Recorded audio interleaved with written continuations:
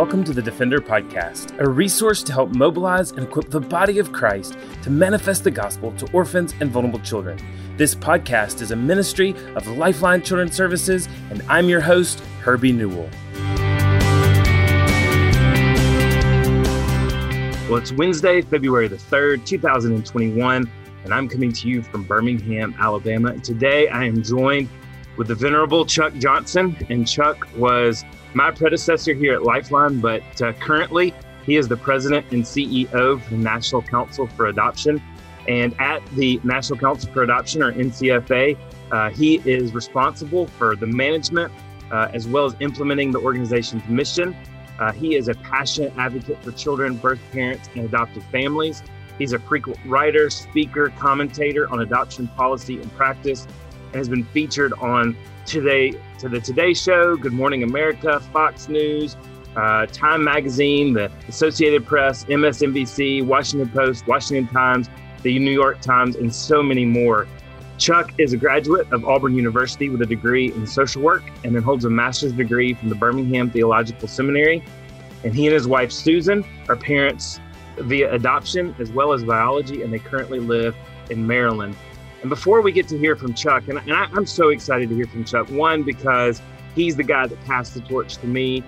He's a man of God that I was able to watch while I was a CPA and saw him leading this ministry as my wife, Ashley, was at Save Life, a sister ministry. Just excited to hear from Chuck. But before we do, I want to remind you of the resource that our team has put out called Image Bearers, Shifting from Pro-Birth to Pro-Life.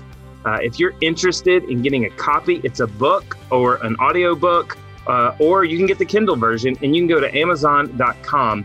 Image Bearers dives into what it means to be pro-life, not just pro-birth. It includes prayer guides, tips to care for the fatherless in your community and around the world, discussion guides, small group guides, and thought-provoking questions. So you can either run over to Amazon.com or go to lifelinechild.org/Image Bearers, or see the show notes for more details. Well, Chuck, what a blessing it is to have you here. And, you know, Lifeline's going through our 40-year anniversary, and you took over at Lifeline at a pivotal time. Mr. Carr was retiring his second time. The ministry was going through so many transitions. And brother, I have testified so many times that you were so integral in the history of Lifeline, one, because you did such a great transition from that founder, president, into really what the ministry is today. But what a lot of people may not know is your first day actually began as a graduate of Auburn University, practicing social work as the assistant director of Lifeline.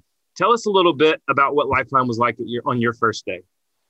Well, on that very first day, this would be June of 1986. And so Lifeline was just a few months away from having its fifth anniversary. So that really is early in an organization's history. But it seemed so well established that by the time I got there. But when you look back, it was really such a short time. But I can tell you that first day was just really a great predictor of what the next almost 17 years would be like. John Carr, I'm sure we'll talk more about John Carr, who's had just a tremendous influence on me. You know, he was there waiting for me. I didn't even get to go inside. We hopped in a car and drove a few hours south to pick up two babies. It's just a good thing that, you know, I was 22, never married, obviously no children, but my sister had a baby. And so I didn't know how to hold a baby. I knew how to change diapers. I knew how to feed a newborn baby. So that came in handy because that was my assignment. You know, it's just you've probably discharged babies. It's all day. And we had two to do. And so I remember, you know, in that back seat in the middle seat with the two kids on each side, I'm trying to tend to them, getting back really late in the evening. The lunch I had packed was still, I think, in the car. And, you know, I was expecting to get settled into my office and all those kinds of things. I don't think they showed me where my office would be until the next day. So it was just, it was just an exciting day and a memorable day. And it was a great opportunity to spend a good 12, 13 hours with John Carr on my first day. And we just bonded from the very first moment. His daughters were 5 years apart.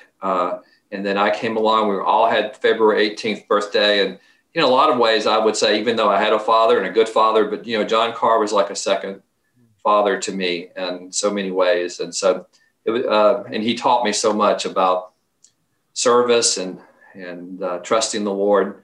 He was just a very good man that God had really purposed for that, founding that ministry. Well, like so many of us who have lived over this 40 years of history, some more current and some 35 years ago, we know that this type of ministry that we're in, and of course, you now lead on a national level with a National Council for Adoption. Adoption and foster care are messy. They are filled with challenges, and they're also filled with just blessings. So, Chuck, over your 17-year tenure, both as a social worker and as an assistant director, but then also at the helm as the director, what were some of the biggest challenges that you went through? And then what were some of the most encouraging things that you saw the Lord accomplish? Well, it was just, again, I think Lifeline just came out of the gate really fast.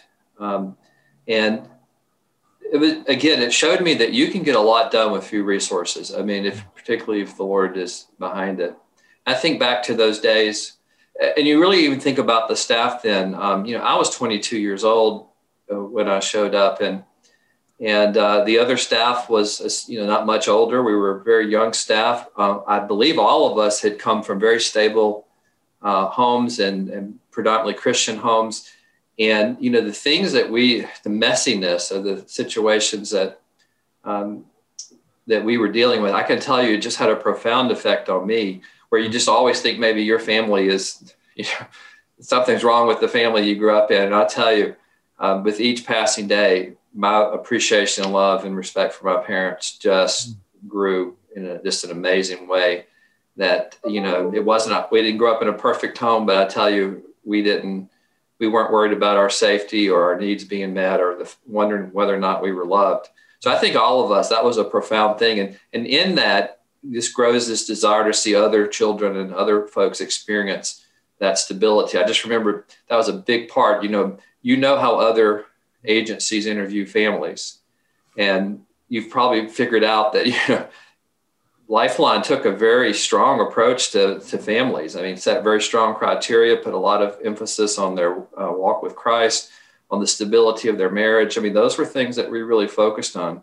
And if we didn't feel like they were, they could be good people, but if we just didn't feel like we were the right agency for them, there were a lot of people who walked away.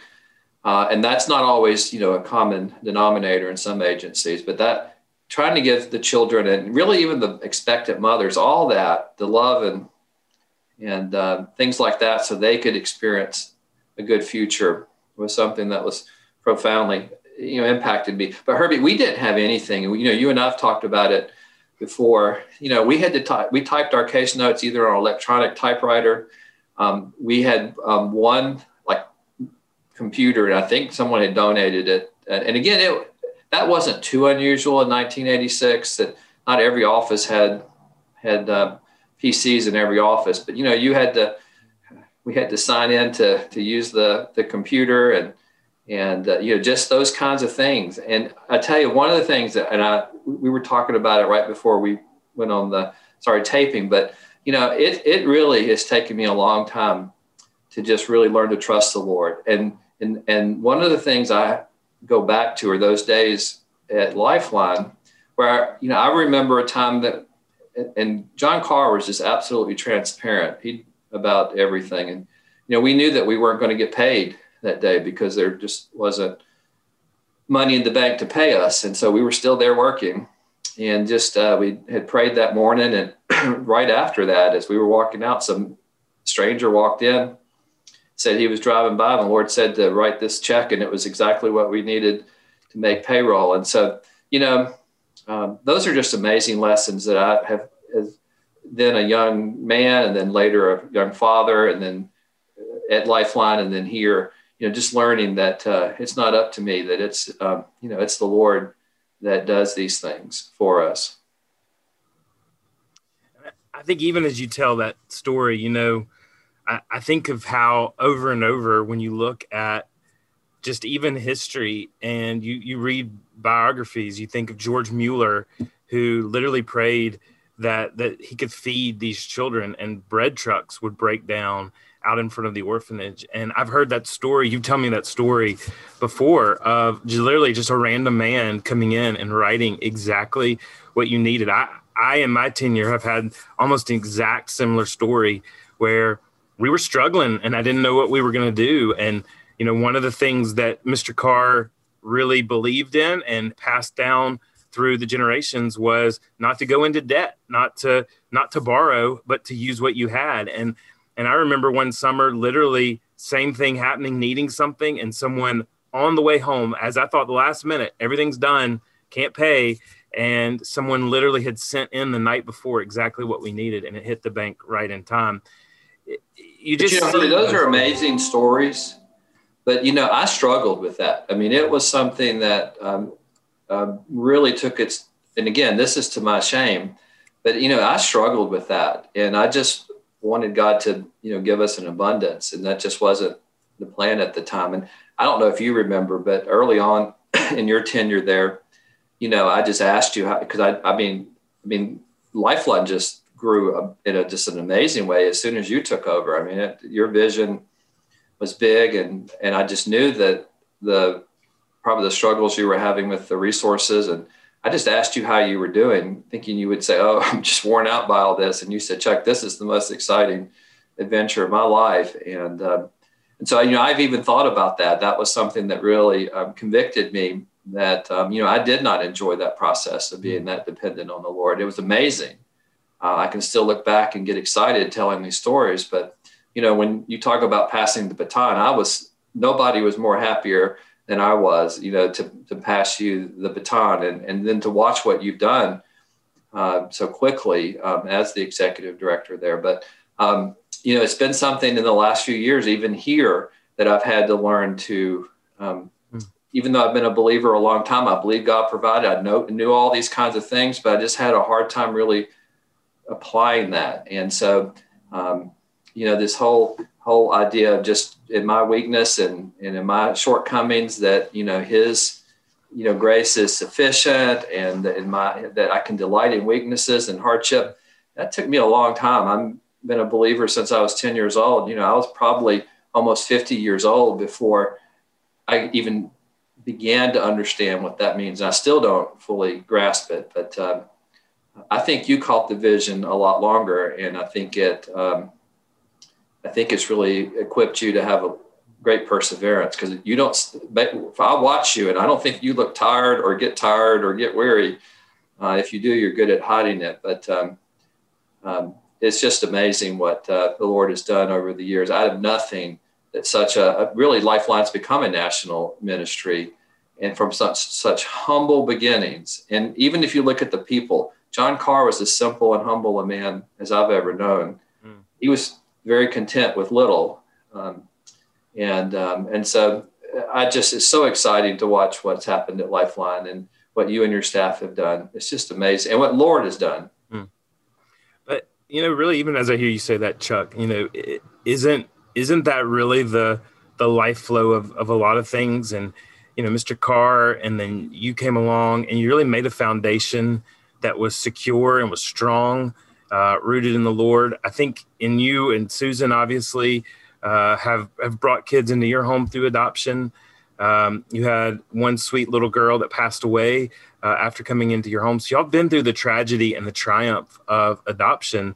And that's one of the reasons I think that I look back at the fabric and the history that was laid of relying upon the Lord, but also making sure that the ministry was gospel-centered. Because while that's high praise, there are certainly times that it is exhausting. And in the moments of these miracles, you do feel the desperation, because you don't need a miracle if there's not desperation. You don't need a miracle if you haven't come to the end of yourself.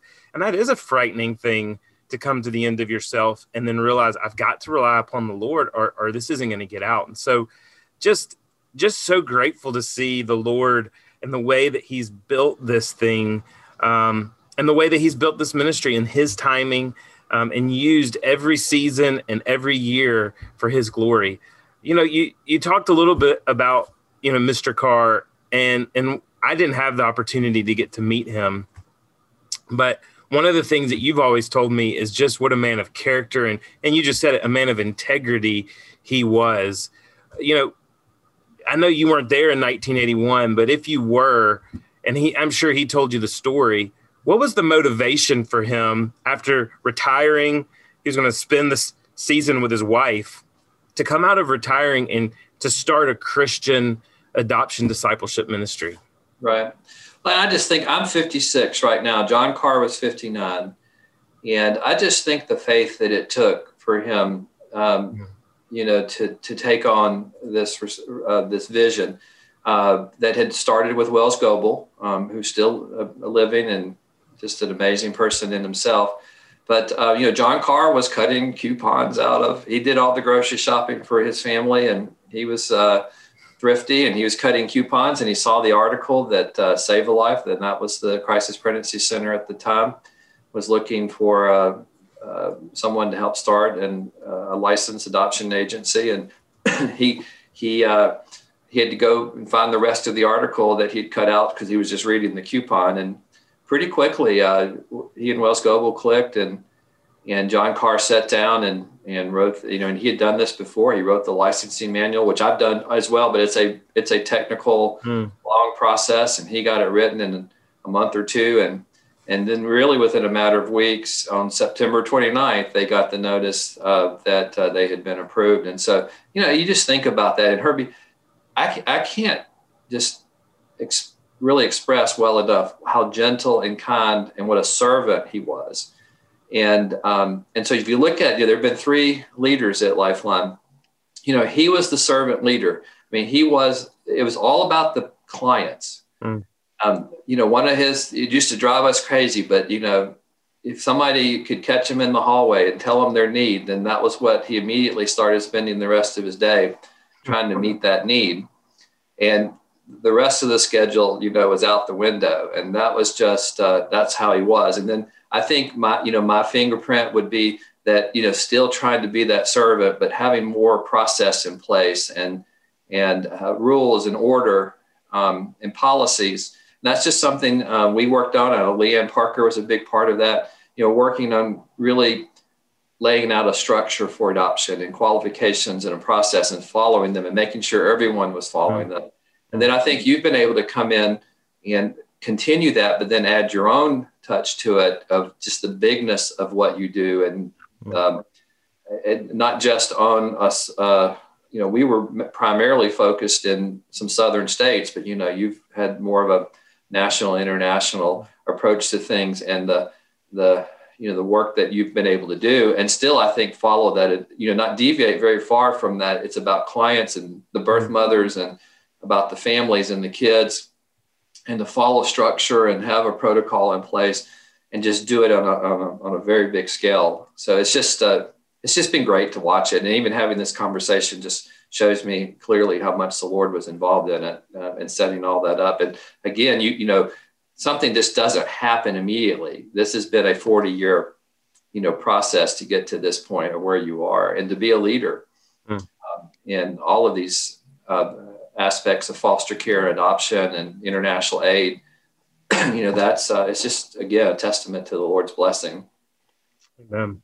Well, obviously, I know that throughout the ministry and the history, and we can't talk enough about the reliance upon the Lord, the hardships, the difficulties, but one of the things that I've always enjoyed, and early in my tenure, you were working for the NCFA, but you're still living in Birmingham. And so you would drop over sometime for staff lunches. And I love just hearing y'all laugh about the crazy times as well.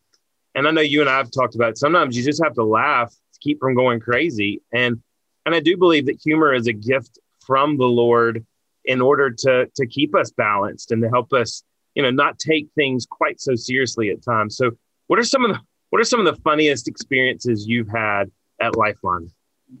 Well, and humor's always been a coping mechanism for me. It drives my wife crazy. I think I'm funniest, in my darkest times. And that's just how I respond to things. But, and Herbie, you met even some of the staff at Lifeline. And then, we worked so often and closely with other ministries. And, it was just, it's a funny group of people. And sometimes they didn't always know how funny they were, but it's almost like a cast, from Andy Griffith's show, how people were just so, set in their ways and things. And so, it was just funny, the things that come up. But another, really, again, there's so many stories. And like you said, we can get around and start, talking over pizza about things that happened. And, Leanne Parker was funny. It was just a funny group of people. And again, we were dealing with hard situations. And, you do develop, if you don't, I think if you can't have some humor in this, I don't know how you're going to make it. But I think of a story with John Carr. And, this had to be this was 38, 39 years ago. But, we had staff prayer every morning. And we were working with an expectant mother. And John Carr had met her. He had been, he wasn't supposed to, but he had taken the call and I think had gone out to meet with her. And he never could get her name straight. And he kept mispronouncing her name. And he was saying something really funny and he didn't know what he was saying. And so in that prayer time, 10 times he said her name. And about the 6th or 7th time, you can start feeling the person sitting next to you on the couch. You can feel the couch, jiggling a little bit because they're starting to laugh. And then, you go through all those kinds of things. So you're practicing your breathing so you don't laugh, or you're lecturing yourself or pinching yourself so you don't laugh. And he just kept saying it over and over again. At some point, I just think we all just burst out laughing. And, I think the Lord has given us a sense of humor. I think the Lord took delight in that. He was praying faithfully for somebody. It was funny. And, it was just one of those things this brings a huge smile to my face about that prayer time. And again, just the awkwardness of trying not to laugh with each other or embarrass him. But it was funny. I think he got a big laugh out of it too. Once we had to teach him over a period of a week or two how to say her name. But I still remember the name. I won't say it, but it was funny. Well, I think there's always been an awkwardness that's funny about this ministry, because in a lot of ways, one of our main ministry cores is to minister to unexpected women. And, then you've got like a handful of men and, it's always just a little bit awkward. And, one of the things that I remember from my tenure that was telling the story the other day to someone is it was just me and one other man on staff at the time and a bunch of ladies. And for whatever reason, the conversation and even like you said, every morning starts with prayer. Still to this day, every morning our staff gathers for prayer. And I was leading one of our prayer times, and we had a brand new intern, 16 years old. He was going to intern while he's at high school. And the staff, the few mornings before in prayer, had been talking about needing a dentist. And everybody was saying, there just aren't any good dentists in Birmingham. And I remember this young man, and for the life of me, I would have sworn to you that his dad was a dentist. And so he came to introduce himself, room full of women, probably 20 women, 2 men in the room. And his name was Foster. And I said, Foster, by the way, tell us what your dad does. And he looks at me, he says, seriously? And I said, yeah, tell us what your dad does. And he all of a sudden got red. And I'm thinking to myself, it's just not that embarrassing that your dad's a dentist. And he said, looks at me one more time. He says, are you like what he does today or what he used to do? I was like, no, what he does today. And he goes, he's a gynecologist. And it was the poor 16-year-old kid in the room full of women. They laughed so hard till they cried. And I don't know if he thought they were laughing at him. They were laughing at me because I thought his dad was a dentist. But, we have to laugh in these moments because I think it prepares us for what the Lord has in store for us to be there in these hard moments and to love people the way that Jesus would love them and to show the hope of the gospel. So we talk about funny moments, but certainly there've been some impactful moments as well. And so what's some of those impactful moments that you got to experience over your 17 years? Well, God's provision, again, it took me, I'm still processing that after all these years. And it's so good to remember these things. I love the Psalms. And if you ever know the pattern of so many Psalms, David starts out in just sometimes great discouragement in the beginning, wondering if God's even listening. And then he begins to remember something that the Lord has done, or, his faithful love. He remembers God's provision. And usually by the end of some of these Psalms, he's all excited again and he's got his eyes back on the Lord. I do think that that's, today, even in my moments of anxiety, I can look back over really my whole life. I can start back from day one and start being thankful for a really loving, stable family that I had growing up in the neighborhood that I did, and the churches that I went to where pastors were faithful with, all these kinds of things. I can go back from the very beginning, and the provision days at Lifeline, and even the darkest moments, where, two children pass away, and you can't imagine it happening. And again, those were profound struggles where you're still trying to encourage and minister to other people, and you aren't even sure, you believe what you're saying, but you're just wondering if it really has any power behind it, and all those kinds of things. And so even today, and it will be for you, to write these things down and memorialize them can be just, again, in times of discouragement or hardship, to remember God's faithfulness. But I remember, I could still remember where we were in that original building, and before we remodeled, and the first time someone prayed to receive Christ with me. He was a prospective adopted parent. I remember he had grown up in church, and just what good news it was for him to learn that, it's Christ alone for salvation, that he didn't have to strive or work for it. And just what a liberation it was for him, to come to, what it means to abide in Christ and what it means to believe. I remember that. That was just great times. I remember,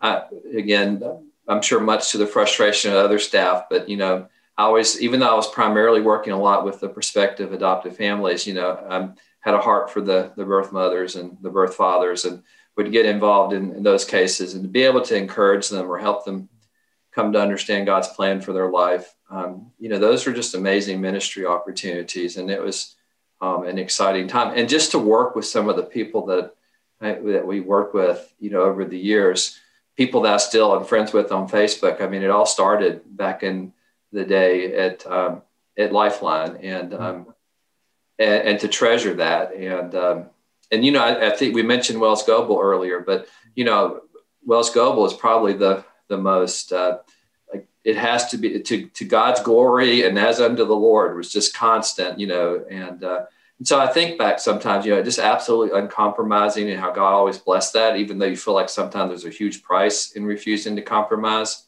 It'd been a lot easier for us to say no to yes, I guess, to some of the families and stuff.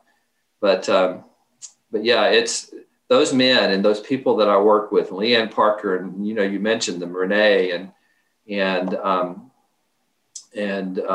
Lynn, all these people that we worked with over the years, and just what an encouragement. And we were there for each other too. That's the other thing. We were all young, and back then we could, almost every Saturday we were helping somebody move. It was just a regular thing. And we had those lunches together. Even now, we were talking about trying to build community here at NCFA, and I was telling the story about just the lunches that we had with each other, and to sit down around a table around chips and salsa and just talk about what's going on in your family, what the Lord's doing, all these different things. It just builds, like a common vision for each other. And, if you look back over that time, there's very little dissension and conflict. In fact, I had never experienced conflict in work until my first few years here, where, we're in DC, and conflict is, really part of the process and accepted. But, and I just had never been a part of a process where people actually are arguing fiercely with each other. And so, it's just great that when it became my responsibility to hire people, to try to bring people in who are talented and who have the vision, but also who have the capacity to work with each other, even if you disagree. And I think we've been able to achieve some measure of that here. And that was really learned from my days. That fellowship, it was real fellowship among coworkers that I thought was normal. Remember, this was my first job. I didn't know it was unusual to, really love your coworkers. And again, we were a lot smaller then than you have now. But, that group of young believers, and then John Carr, just the Lord really used that, and helped us, I think we got better every year. I mean, I think if you're trying to measure, it just appears to be a steady growth of Lifeline from the beginning, just getting stronger and better and more faithful and more committed and more professional. And I think that's something, Herbie, too, that, again, you work a lot with groups. But, it's unusual, particularly among church folks. I think folks would be surprised about this, that a lot of church folks have a solid motivation. I mean, they really are trying to do it for the Lord, and they felt led to do this. But sometimes without the absence of any type of structure.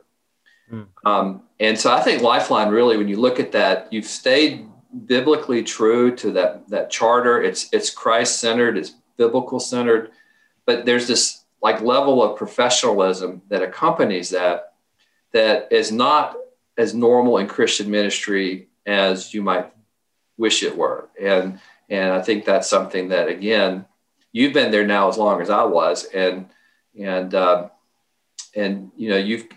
I think you took that tradition and just made it even better.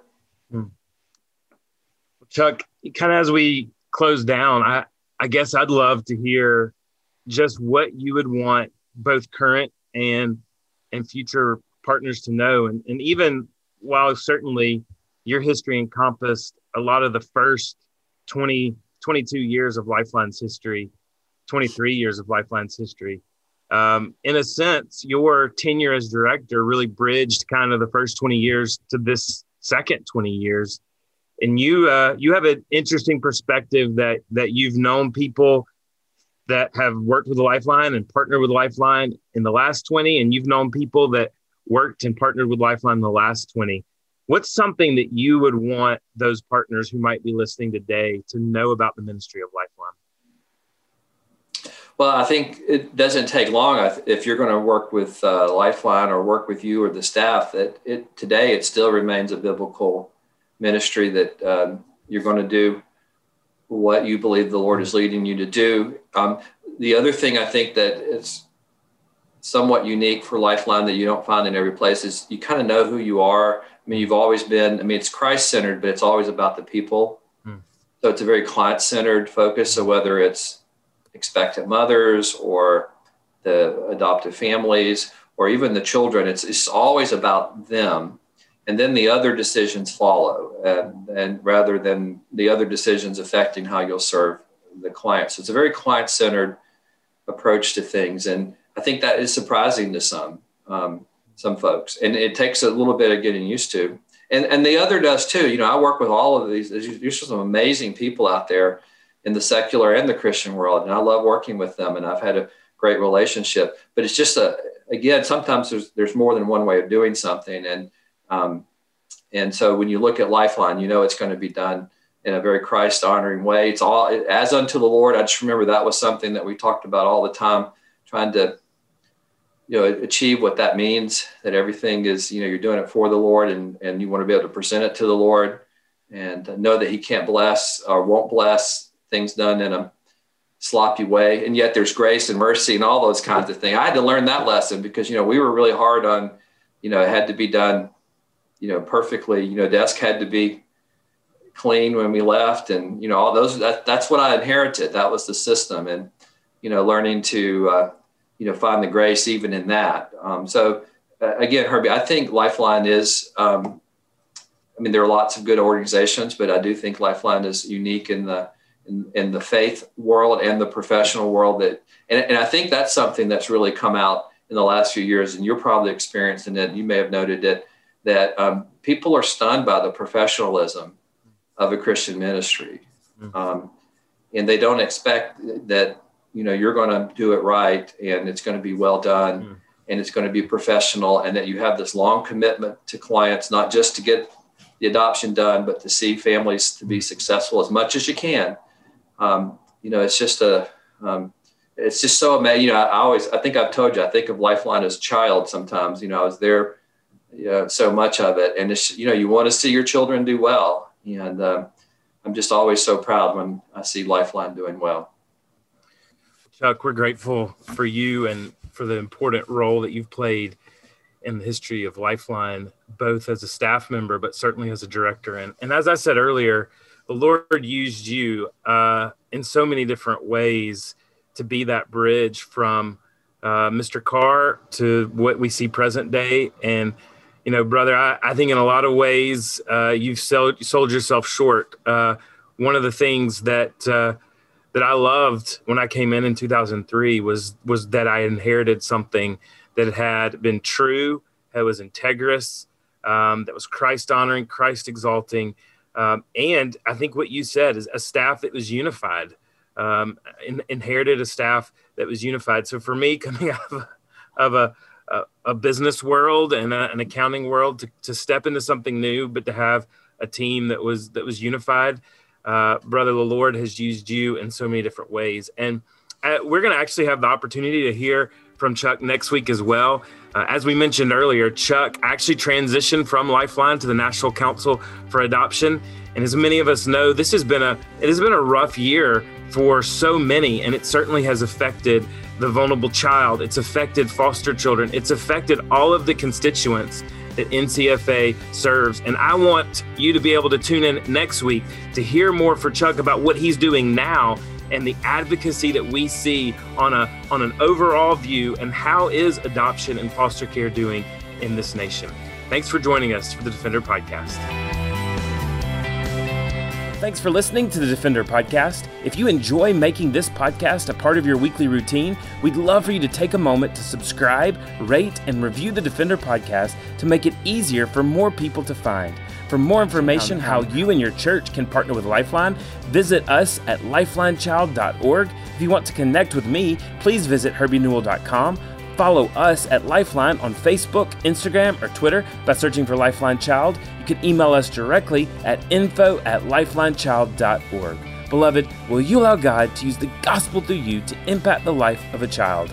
Please contact us, because we are here to defend the fatherless. We'll see you again next week for the Defender Podcast.